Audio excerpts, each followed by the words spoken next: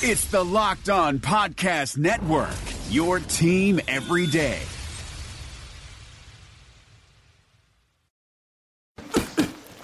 That's for my crazy day. My packed commute, all those unread emails in my inbox. But I'm getting stronger, faster, and pushing myself further every day. I don't care if I'm not like everyone else. This punching bag is the best way to end my day. Whew. Fearless is knowing yoga isn't your style. That's the power of the Blue Cross and Blue Shield Federal Employee Program. Learn more about our healthy benefits at fepblue.org/getmore. You are Locked On Titans, your daily podcast on the Tennessee Titans, part of the Locked On Podcast Network, your team every day. And welcome to Locked On Titans, your daily source for all Titans news and information, with your host, Terry McCormick of TitanInsider.com, Greg Arias, and former Tennessee Titans All-Pro left tackle Brad Hopkins. Guys, it's Monday, and actually it's Sunday night, to be honest with the listeners. We talked about this last week. We are recording live Sunday night following the Titans game from a radio booth high above Lucas Oil Stadium, guys, and the current news, obviously, the fact that the Titans fall to the Indianapolis Colts here today, 24-17, the final score in this game. And, guys, it was a game that the Titans had opportunities to win, though they fell behind early, made a comeback, but could not ultimately get over the top as they lose for the 11th straight time to the Indianapolis Colts, Brad. Yeah, I think it was definitely a tale of two halves. And when you talk about the 21-7 halftime deficit, the Titans getting on the board somewhat later in the second quarter kind of gave you the feel that this is, at least a momentum swing maybe. But it was definitely the Colts, 21-0 in the first quarter. They dominated their first possession, of course, causing the Titans to punt. And I think when you look at those situations like that, that's what caused an early, basically a hole for the Titans, Terry. Right. And when you fall down 21-0, I mean, you got to give some credit for being able to come back and get yourself back in the ball game. But when you fall behind 21-0 against a team that has had your number, like the Colts have owned the Titans over the last 5+ years, then you're in a situation of, there has to be a little bit of it. I don't care who you are. Oh, no, here we go again. Right. So, what happens in those situations? How does a team continually win over another team time after time after time? We see it happen in college a lot. Right. But in the NFL, it's almost unheard of, except in a couple of cases. Steelers-Browns comes to mind, and then this one. Other than that, it's almost unheard of that games between two divisional opponents become so one-sided. Yeah, and that usually only happens when you have a lot of players that are still on both teams that recognize the difficulties that obviously come up when you have these two teams match each other. In other words, when you have youngsters that really don't understand the history, they don't really care from one day to the next who the actual opponent is. But in this instance, when you have 3 different coaching regime changes, a plethora of quarterbacks that have been under center trying to beat this Colts team, you can definitely see how there is a lack of consistency. I will say that, from one half to the next, maybe this team is at least taking a step closer to at least not having it be 12 straight next year. Hopefully they play better. But in essence, I think the Colts picked up here at home where they left off down there in Nashville, controlling the fourth quarter, coming into this game, controlling the first quarter, and ultimately causing the Titans to, be in scramble mode. And, guys, there were a couple of other things for the Colts today, too. One was the fact that they had some weapons back. Dwayne Allen back in the lineup. Dante Moncrief back in the lineup today, which he scored.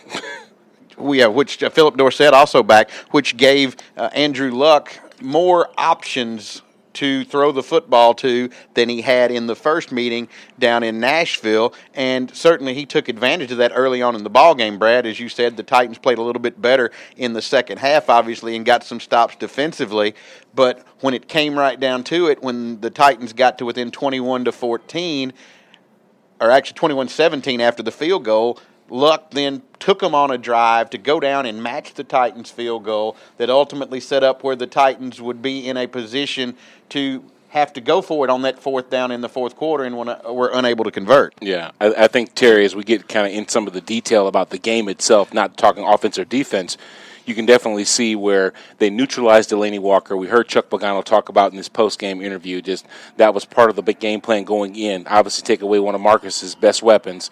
And, of course, they also neutralized the rushing attack. I think 21 carries, 70 yards was the total for DeMarco Murray. Didn't see much of anything from Derrick Henry. And, of course, Marcus Mariota really wasn't running the field vertically with the football, so therefore he wasn't effective in that form or fashion. And also he was sacked 5 times, Terry. You're looking at the Colts did basically exactly what they wanted to do defensively. They said DeMarco Murray is not going to beat us. They said Delaney Walker is not going to beat us. So that forced Marcus Mariota to go to other targets, to find a Rashard Matthews who had a big game, to find Tajay Sharp who came up with a touchdown and had a couple of other catches. But by and large, the Colts knew who the Titans' top weapons were, and they were not going to allow those guys to be game breakers today. I think I was making a joke during the week, and I said that this wasn't the same vaunted pass rush for Indianapolis that featured Robert Mathis and Dwight Freeney. Well, Robert Mathis had a sack today, so did a number of other guys, which, when you look adversely, for the Tennessee Titans, who normally can put pressure on the quarterback, they weren't near as effective.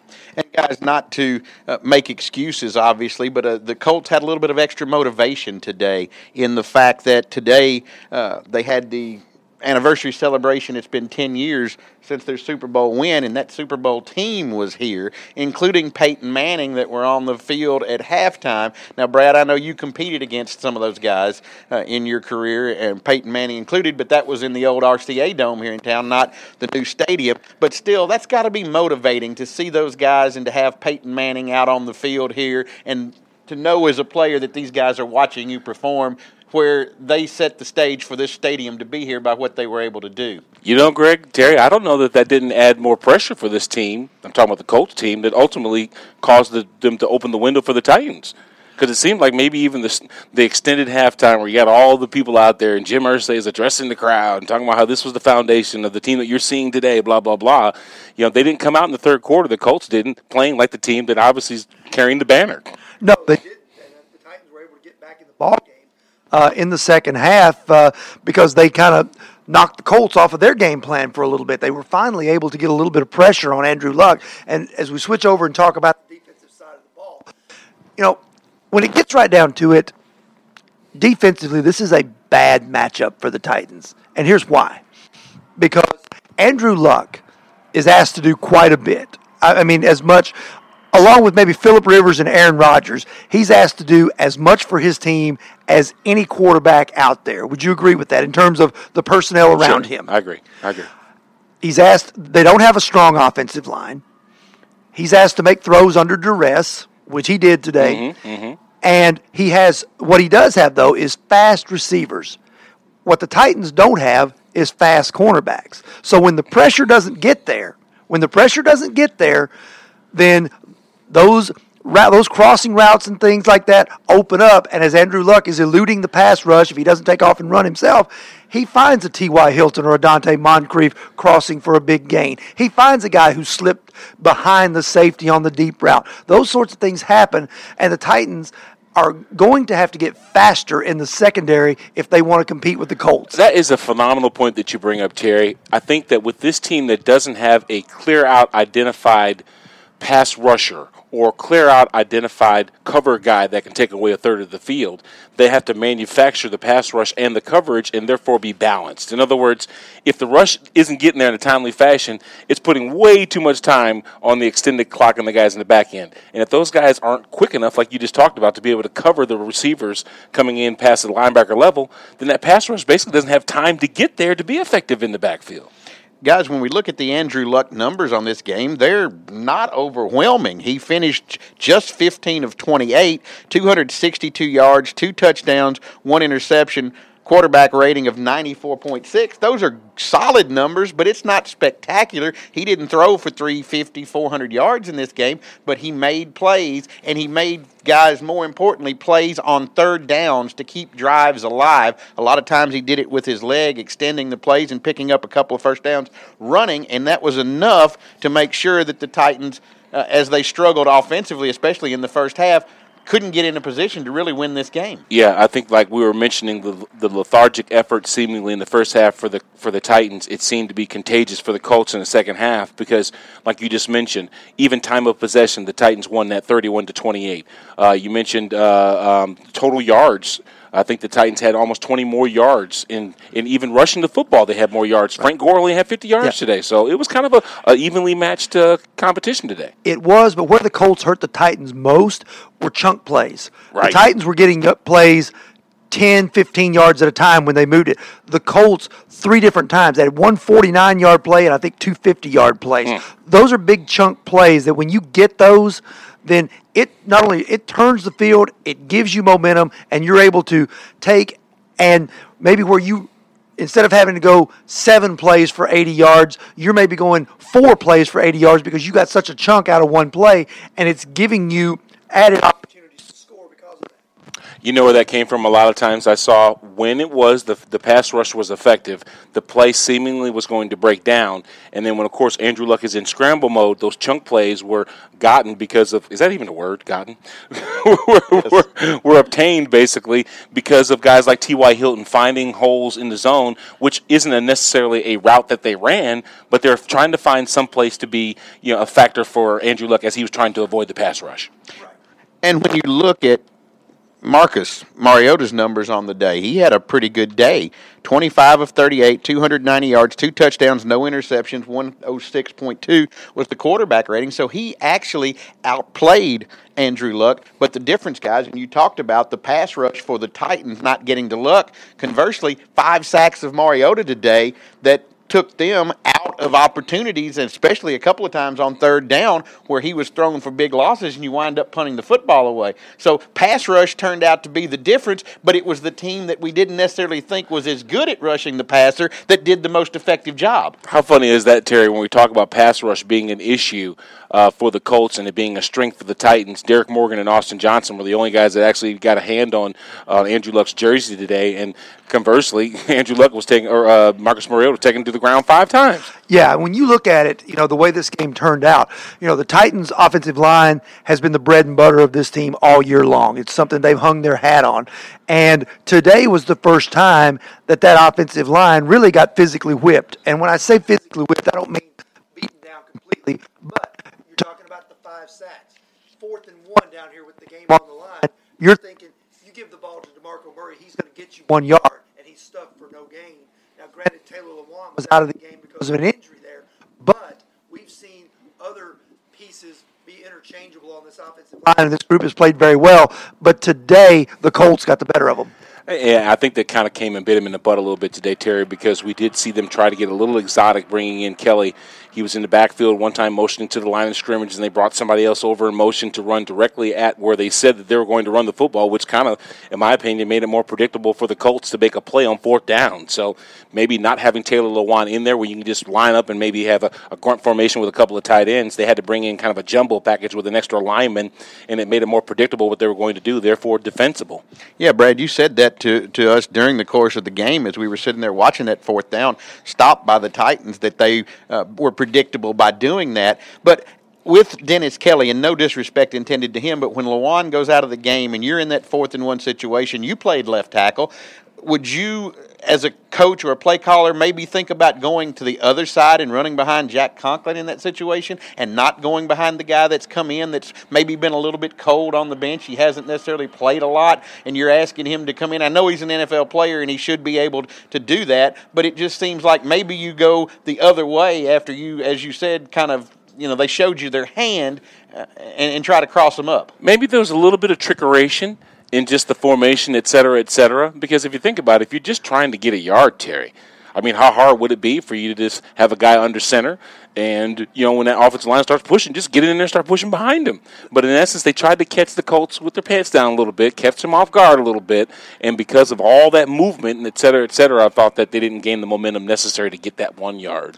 I agree. And I think one of the things, too, it was an off-tackle play, so there was a little bit of east-west involved instead of north-south. Right. And they showed today that the Colts were able to get out and prevent those long runs off the edge, and the Titans trying to go east-west. There was one time where DeMarco Murray ran 15 yards to gain a half a yard, and those times types of plays just did not get out of the chute today for the Titans. Yeah, and I will say there was a little bit of uncustomarily sloppy play when you're talking about drives that were actually looking to be, pretty good, and they'd have, with the 11 penalties today, something would stall them out. Remember Marcus's carry here on the left hash, basically almost getting down to within the 10-yard line. It was called back because of a holding call, and that's unfortunate because that was obviously a first down, something that could have set up points for them, hopefully a touchdown, but obviously a mistake like a penalty cost them the momentum in that drive. Now, guys, let me pose this question to you because last week against Green Bay, we saw quite a bit of fullback in the ball game with Jalston Fowler. He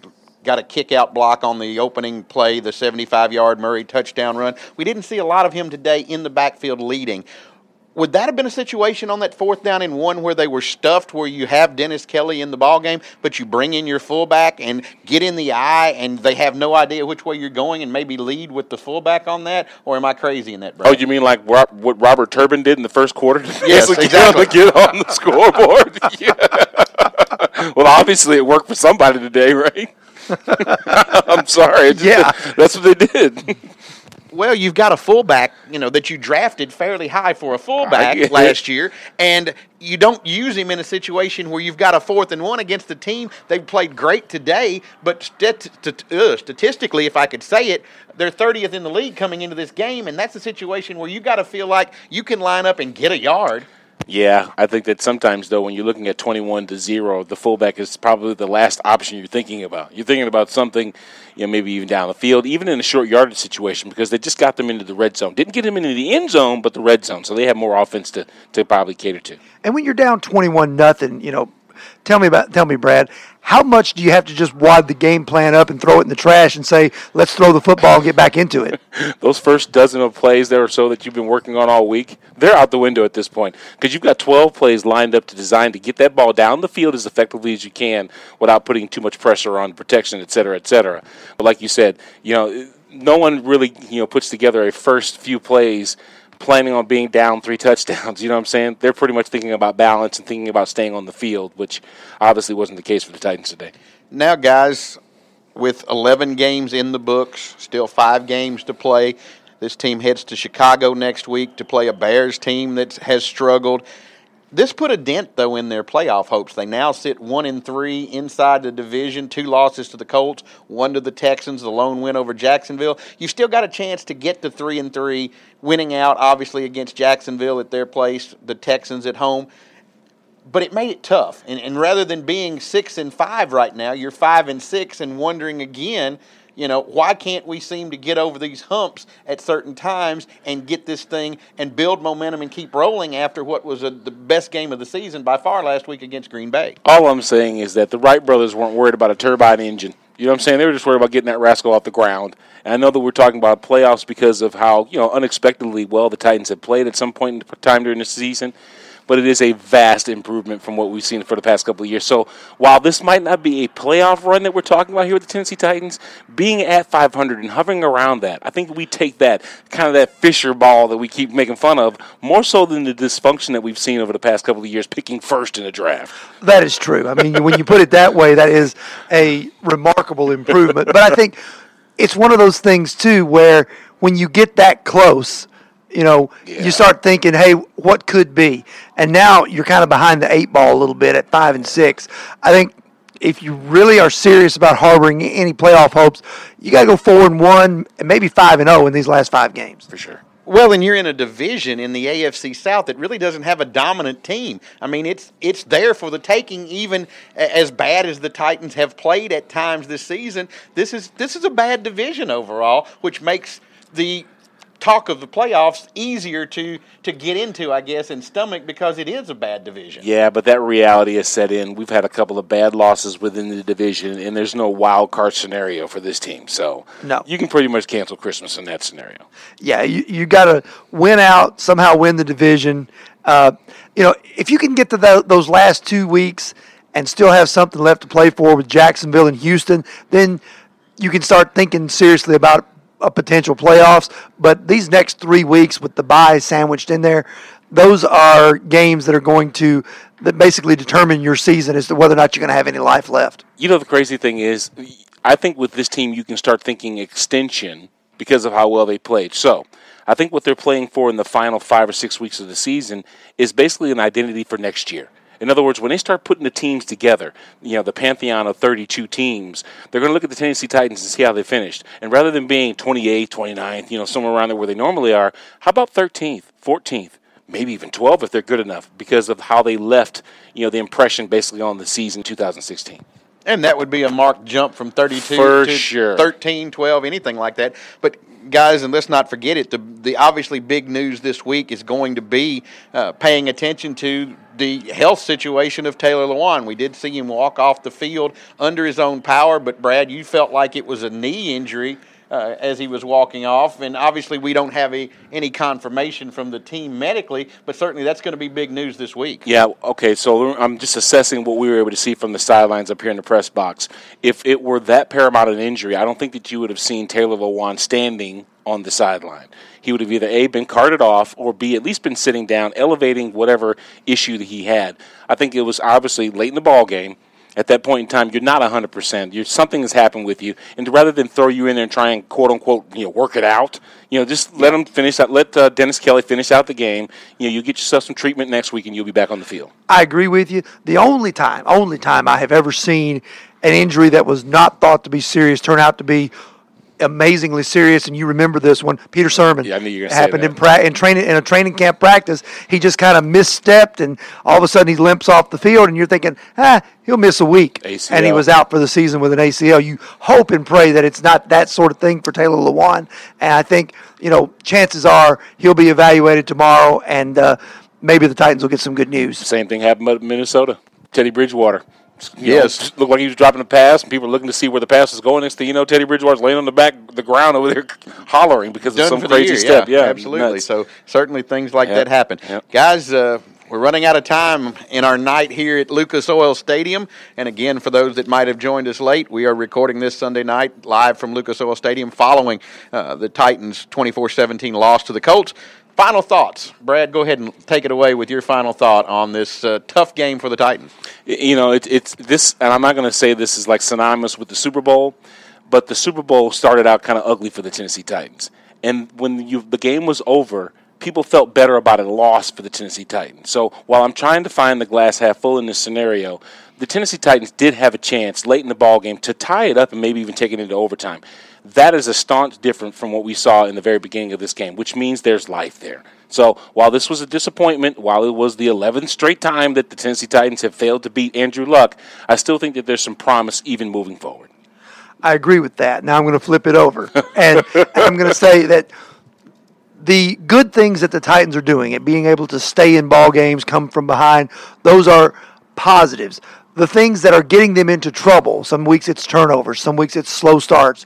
Today it was a slow start plus penalties, is a sign of a team that, one, is still not completely mature, and two, still not a complete team. There's still areas that need to be addressed. And I think moving forward that this offseason very important for John Robinson and Mike Mularkey. And I know there are 5 games left and anything can happen, but long term, one more good offseason of free agency, one more good offseason with the draft, and you're talking about a team that has one of the better young quarterbacks in the league.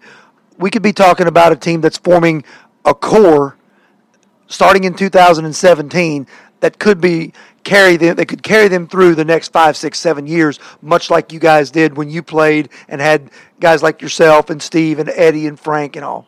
How many years does Von Miller have on his contract? He's not an option. Too many. Okay.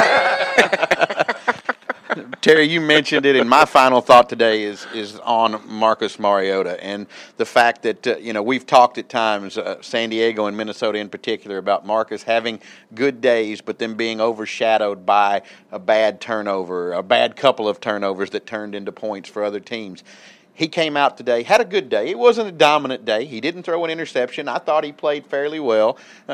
made a couple of decisions that obviously we talked about from the press box, having a vantage point high above the field where he might have done something differently had he been looking at it from our viewpoint as opposed to his on the field. But a solid day, which to me is perhaps the most impressive thing of this game, other than the fact that the team didn't quit. They managed to come back and fight back and get back into the game after being down 21-0. But Marcus's play today was encouraging because it continued that streak. He had a great game last week. He had another solid effort. He's stacking, as they say, performances on top of performances, and that's what you want to see out of a young quarterback, even in a loss. So I thought that was impressive today that he was able to do that one more time. The youngsters are saying that Marcus is lit nowadays. That's a new term for being hot, I guess. If you say so. Yeah. He'll get a week to go back and work and go to Chicago where, Terry, it's cold in Indianapolis as we speak. We were inside, obviously. How would we know? I'm about to say. Yeah, we're inside with 70 degrees in here where we are. But next week they're going to play in Chicago, and we know it's going to be cold. Could be rainy, could be snowy, could be bad conditions. Marcus needs to come out and have another one of those games next week in that. Guys, it's been fun being here in Indianapolis to do this tonight. Maybe we can do it again next season when the Titans get to come up here, and hopefully we'll be talking about breaking this streak. Absolutely. That will do it for us. Enjoy the rest of your Monday, and we will see you again on Tuesday. You've been listening to Locked On Titans on the Locked On Podcast Network. You are Locked On Titans, your daily Tennessee Titans podcast, part of the Locked On Podcast Network. Your team every day. Thanks for listening to the Locked On Podcast Network, but why stop now? Check out the daily Locked On Podcast Network for your favorite NBA team. Find it right now in your favorite podcast app, and be sure to subscribe or follow so you never miss an episode. The Locked On Podcast Network, your team every day.